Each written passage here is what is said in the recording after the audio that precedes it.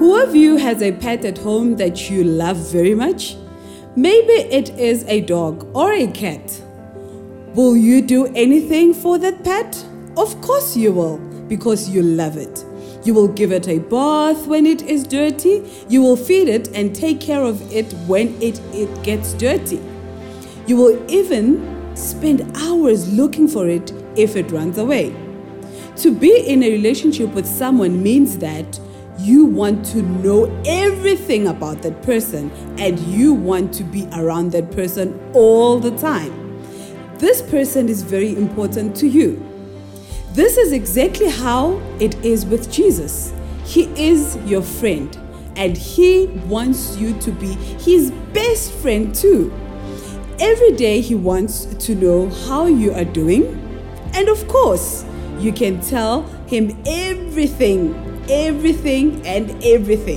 You are important to him. When someone is important to you and you love them, you want to know everything about that person.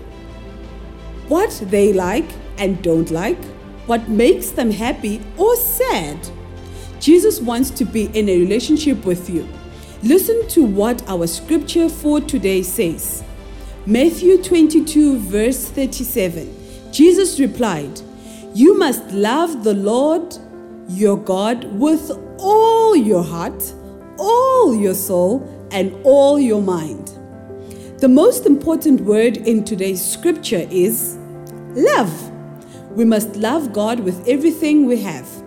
You cannot have a relationship with someone that you don't love. Without love, a relationship cannot work. Of course, God loves us with everything that He has. He gave His only Son, Jesus, to die for us. That is true love.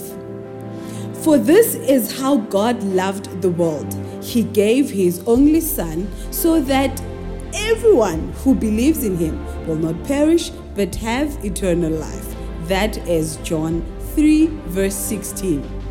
It is great to know that you have a friend that will never leave you and that you're never alone. A friend who is with you every day. A friend who puts you first. A friend who loves you dearly. Yes, that is Jesus. Today, you cannot just keep quiet and not thank Jesus. So let us do this. We can show our love for Him by telling others about Him and what an awesome friend He is.